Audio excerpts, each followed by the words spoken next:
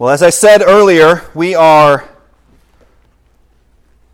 doing something different for the next 4 weeks. The next 4 Sundays, we will be going through Advent, which, as I said before, means coming or arriving. And so it's a time for us to think about Jesus' first coming as we prepare to celebrate that at Christmas, as we look forward to His second coming. So we're going to look for the next 4 weeks at a small book in the Old Testament, the book of Haggai. Quick show of hands, how many of you knew that Haggai was in the Bible? All right. How many of you just wanted to raise your hand because you want to feel out of place? Okay, just asking.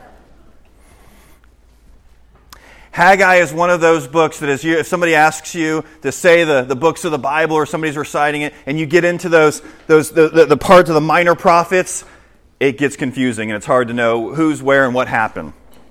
For those of you who were here before, we walked through Habakkuk together, which was an adventure.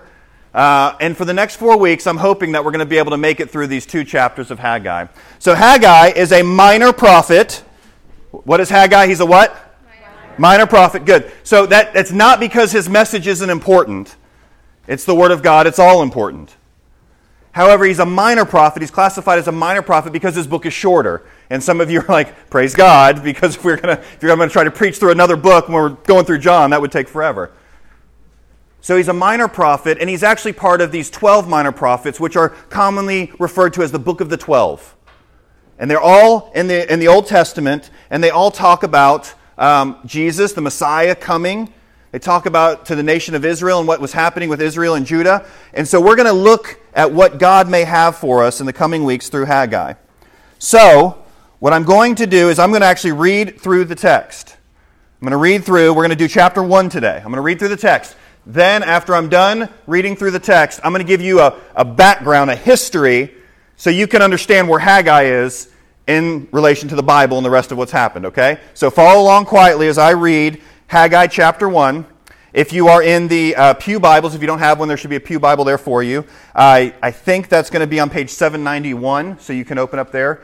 If you have your own Bible, good luck finding it. It's very small. If you go to Psalms, open up your Bible basically halfway, you'll get the Psalms.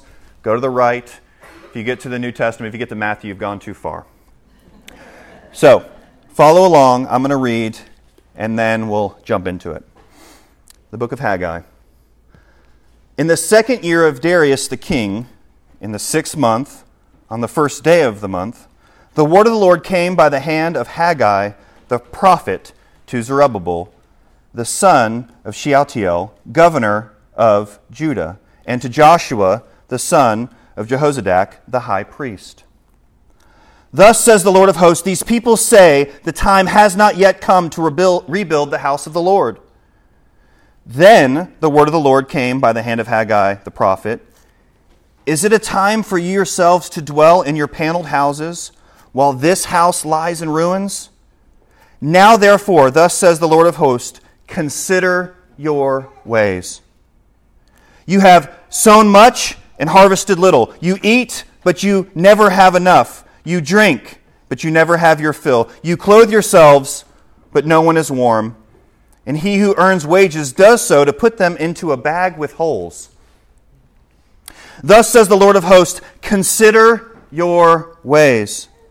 Go up to the hills and bring wood and build the house, that I may take pleasure in it, and that I may be glorified, says the Lord.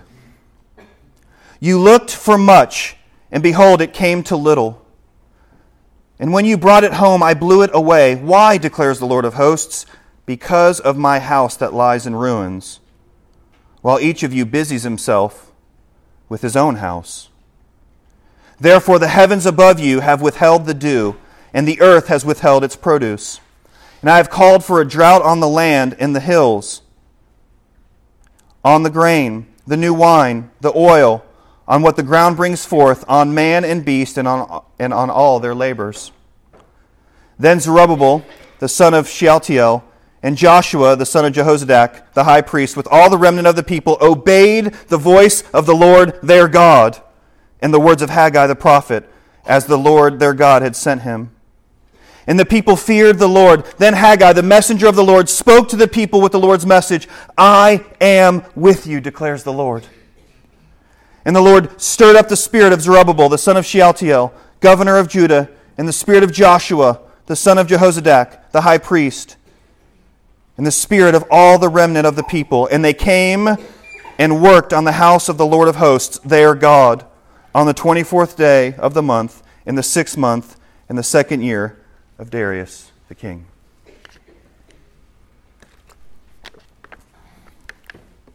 Background. Many of you are familiar with the Garden of Eden. Our ladies have been going through Genesis, and so they can teach you a lot more on it than I probably can. So if you have a question, go to the women who are in the Sunday school class. They will tell you.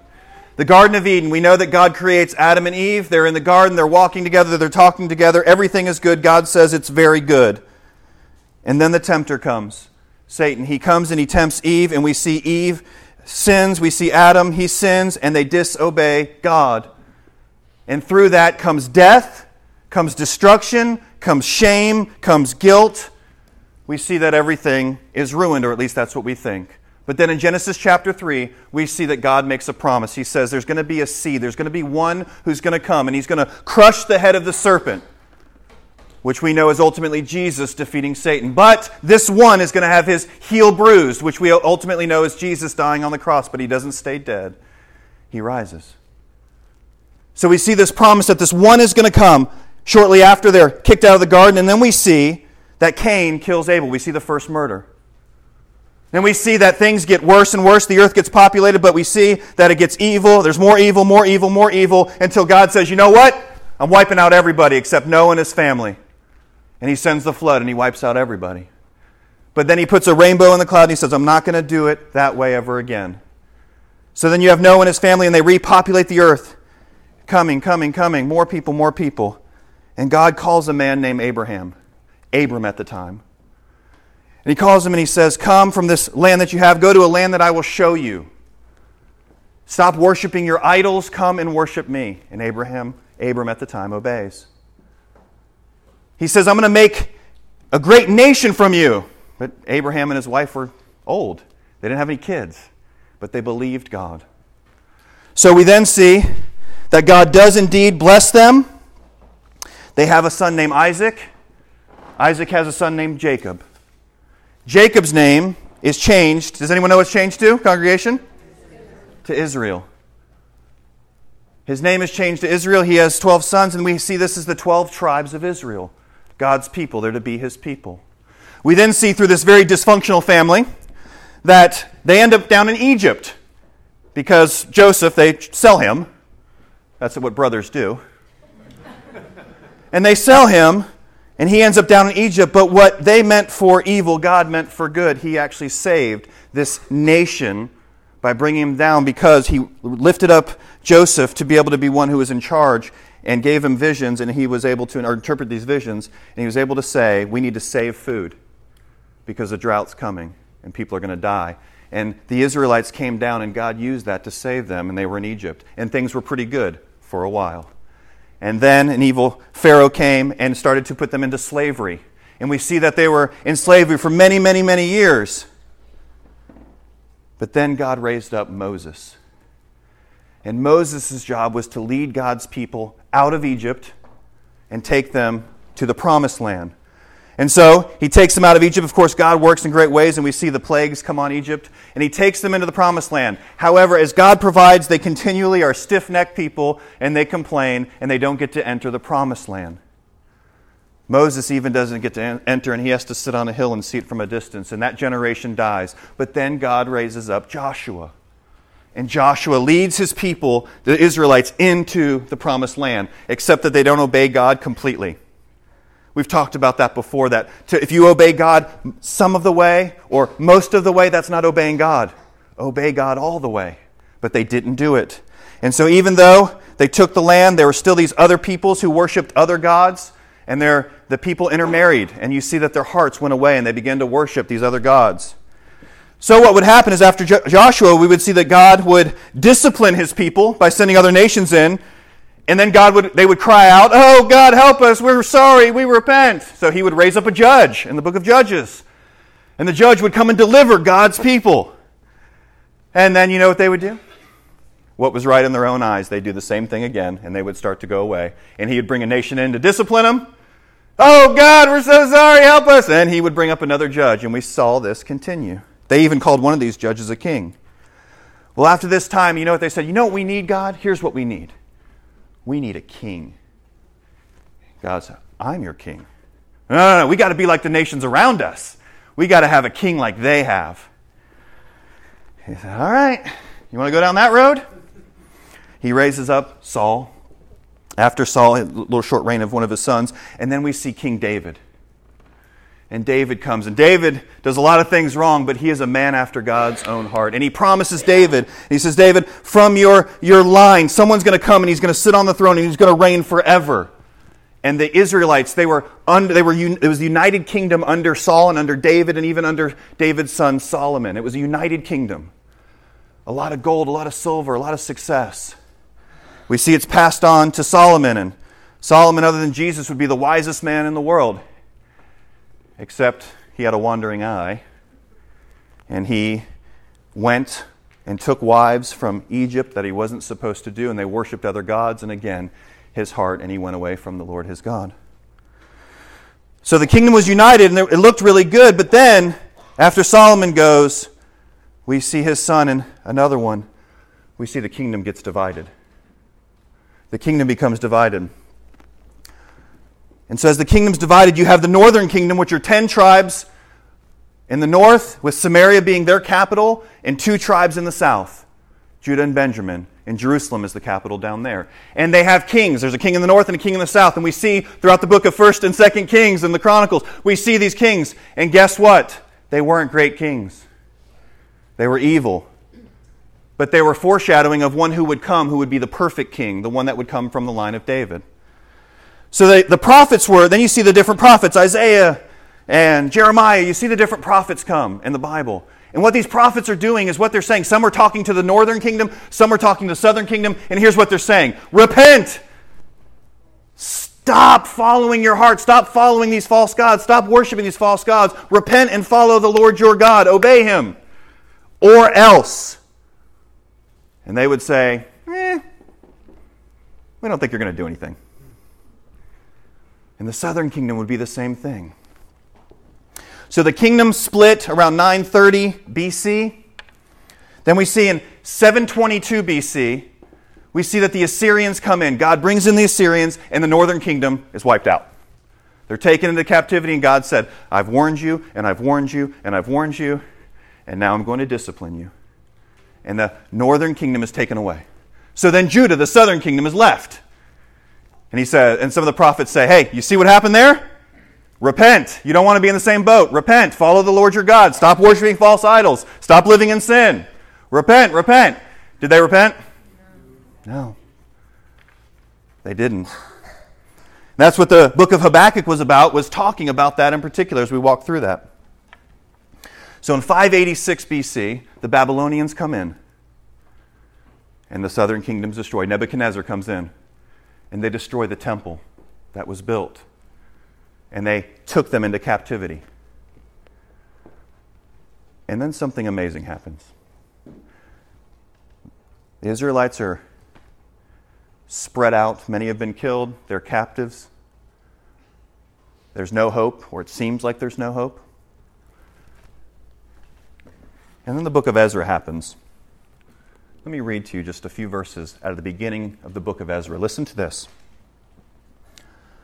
You had the Assyrians, you had the Babylonians, God working among these nations, and then a new nation comes up. Listen to this. In the first year of Cyrus, king of Persia, you ever heard of the Persians? They're the ones that came next. Ezra 1:1. In the first year of Cyrus, king of Persia, the word of the Lord by the mouth of Jeremiah might be fulfilled.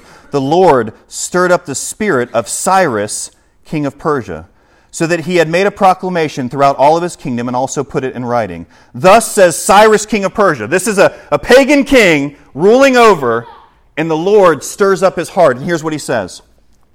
the Lord, the God of heaven, has given me all the kingdoms of the earth, and he has charged me to build him a house in Jerusalem, which is Judah.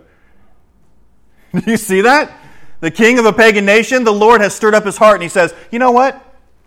God told me we need to build a temple in Jerusalem. Now that temple had been destroyed. Whoever is among you, listen to what he says. Here's his decree. The king, the one who's ruling over everything, or at least thinks he is. Whoever is among you, of all his people, may his God be with him, and let him go up to Jerusalem, which is in Judah, and rebuild the house of the Lord, the God of Israel. He is the God who is in Jerusalem. And let each survivor in whatever place he sojourns be assisted by the men of his place with silver and gold and with goods and with beasts, besides freewill offerings for the house of God that is in Jerusalem. Hey guys, you all get to go back because God told me you're supposed to. You need to go build a temple. And by the way, wherever you're living, everyone else, give them a whole bunch of gold and silver so they can do it. That's how our God works. He is sovereign. We then see, if you read a little bit more into Ezra, what we see is they return, they go and do that,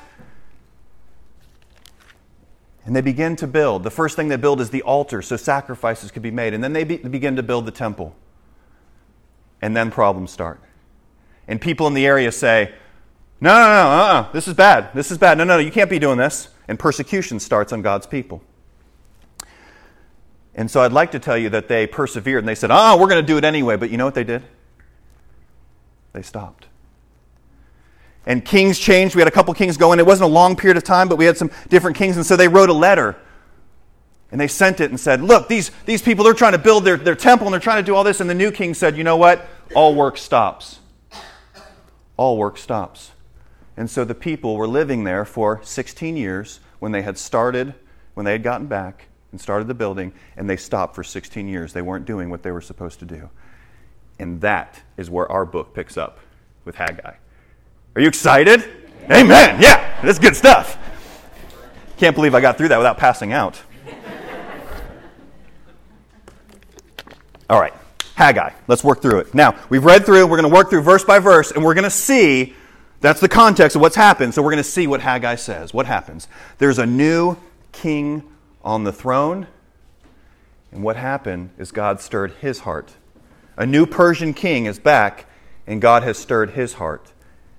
In the second year, verse 1, of Darius the king, right down the line, those who were against, now God has stirred this guy's heart. In the 6th month, on the first day of the month, the word of the Lord came by the hand of Haggai, the prophet, to Zerubbabel, the son of Shealtiel. He's the governor because kings weren't allowed anymore. Remember that we had the kings going, kings. Well, they had the captivity, no more kings, so he's the governor now. But it's kind of like the king. The governor of Judah, and Joshua, the son of Jehozadak, the high priest. You have the king and the high priest. And the word of the Lord comes to them, the leaders of Israel right now. Thus says verse 2, thus says the Lord of hosts, these people say the time has not yet come to rebuild the house of the Lord. He's saying, the people here, the Israelites, they're listening to the people around them. They're listening to the culture. They're listening to those who are around, and everybody else says, no, you shouldn't build. So here's what God's people are saying, we shouldn't build. They're not doing what they should be doing. They are not following the Lord. They say, no, it's not time. We're going to get to that one day, God. Yeah. Ever do that? I'm going to get to that one day, God. Here's what the Lord says. Verse 3. Then the word of the Lord came by the hand of Haggai the prophet. Is it a time for yourselves to dwell in your paneled houses while this house lies in ruins? Now therefore, thus says the Lord of hosts, consider your ways. You see what's happened? They're back in the land. God has brought them back in the land. They started to obey God, and then they stopped because persecution came. So they've been doing nothing but looking out after themselves, building their own lives, their own kingdoms, their own houses. They're focused on themselves. And the temple where they were supposed to rebuild, the temple where the very presence of God would be, so he could be worshipped and glorified, the temple remains in ruins. But hey, we've got our nice house. We're doing okay. And God says, is that right? Is that right, congregation? What do we think? No, the answer is no. If you didn't know, it's okay. The answer is no. God says, no, that's not how it's supposed to be. And so what's interesting is even though they would focus on their life, they would focus on their house, and they had houses and they had things, what's interesting is, look what the next verses say. Here's what was happening for them. You have sown much and harvested little. Working really hard, and yeah, they're having enough, but they don't get what they should have. You eat, but you never have enough. You drink, but you never have your fill. You clothe yourselves, but no one is warm. And he who earns his wages does so to put them into bags with holes. Right? A few things might stay in, but it's just fallen out of the bottom. Yes, they're getting by. They're focusing on themselves, but they are not being blessed. You could talk about this stuff, obviously, financially and stuff, but I'm talking about our lives completely. If we're not focused on the Lord, if we're not prioritizing the right way, you might say, well, I'm working hard to find joy, but you're not going to find it. You're going to be putting it in a bag, and it's going to be slipping out of the bottom. I'm looking hard for hope. I'm looking hard for peace. My relationships, I just really want them to work. You're going to keep trying and keep trying and keep trying, and God will not bless that because your priorities are off. That's what's going on with them. That's what's going on with them. Let's see how it continues. Thus says the Lord of hosts, consider your ways. He said it twice now. Brothers and sisters, this is one of the takeaways for today. Consider your ways. What's the priorities in your life? Are you about chasing your kingdom, or are you about building His kingdom? That's the question.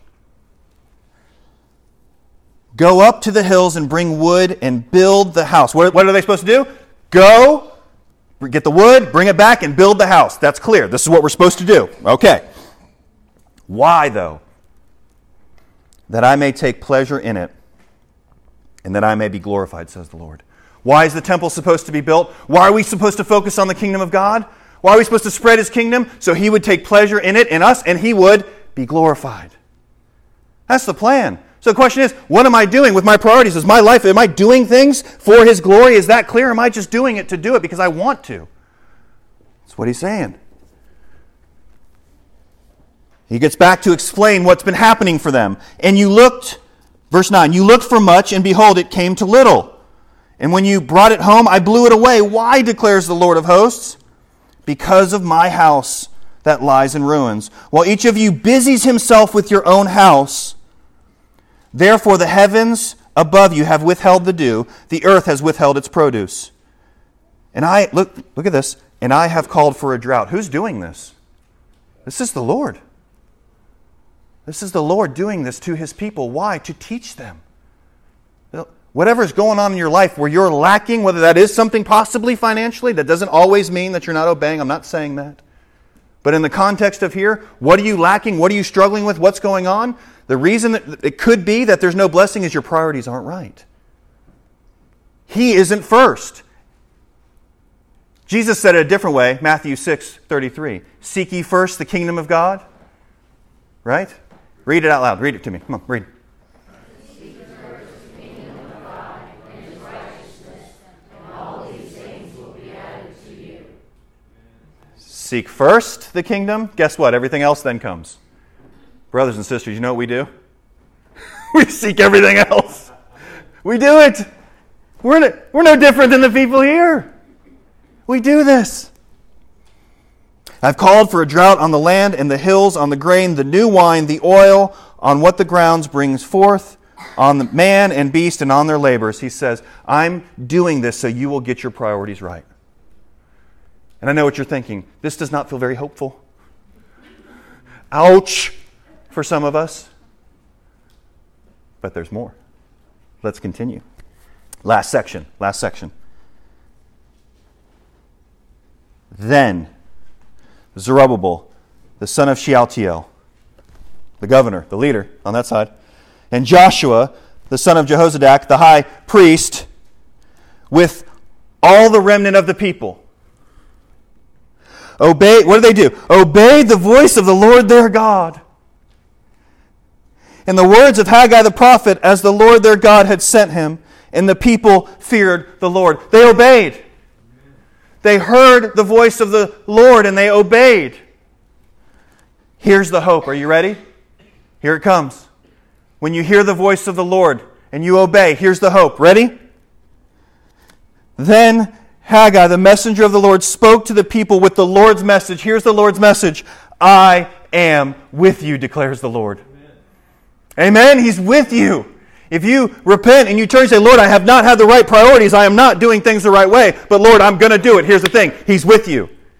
He will work in you by His Spirit. He will work through you. He is with you. He is not going to leave you or forsake you. And the fact that you respond, the fact that they respond this way, shows that He's with them. When you respond in repentance, in faith, to whatever He's showing you on your mixed up priorities, that shows that He's with you.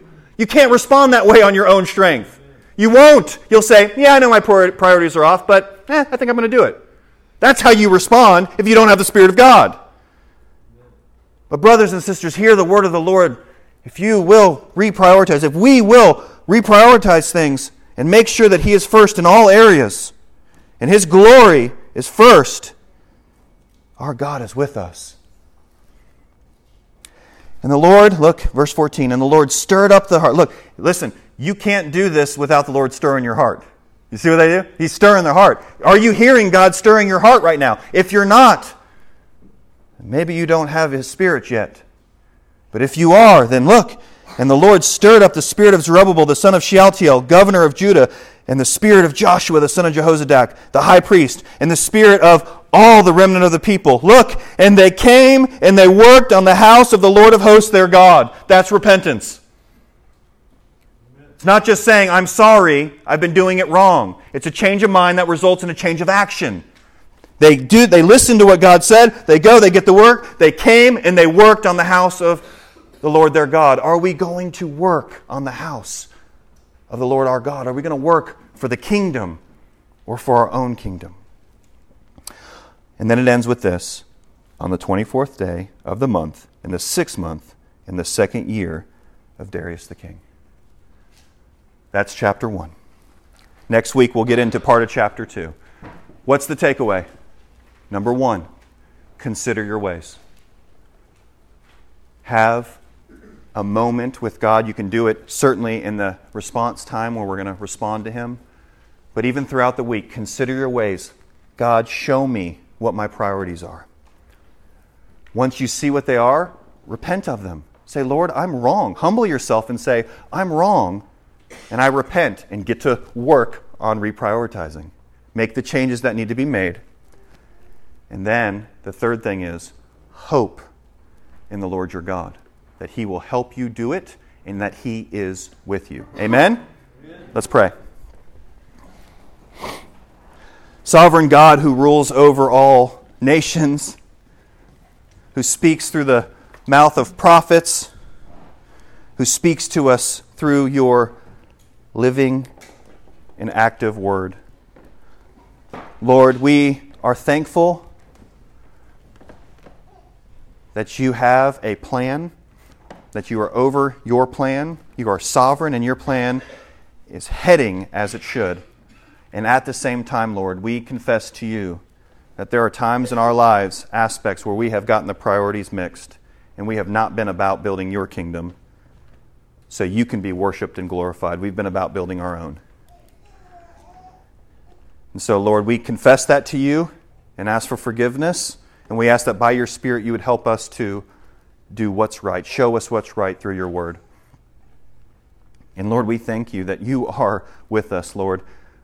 You are our hope. Just like for those people back in that day that they were hoping in the coming Messiah, that promised seed from Genesis, the promised one from Abraham, Isaac, and Jacob, the promised one of David. We are so thankful that we're on this side and we've been able to see that that's Jesus. So I pray for those who are here, Lord, if they have not trusted in the fact the coming Messiah, the one who died on the cross to crush the head of the serpent and to appease the wrath of God, and after 3 days he rose, Lord, if they have not trusted in that, I pray that they would today. Lord, as they were looking forward to Jesus' first coming, and we're today looking back at His first coming, preparing our hearts to celebrate that, help us to look forward and hope in Jesus' second coming. Help us to build your kingdom every moment of every day until he comes back. Help us now. In Jesus' name, amen.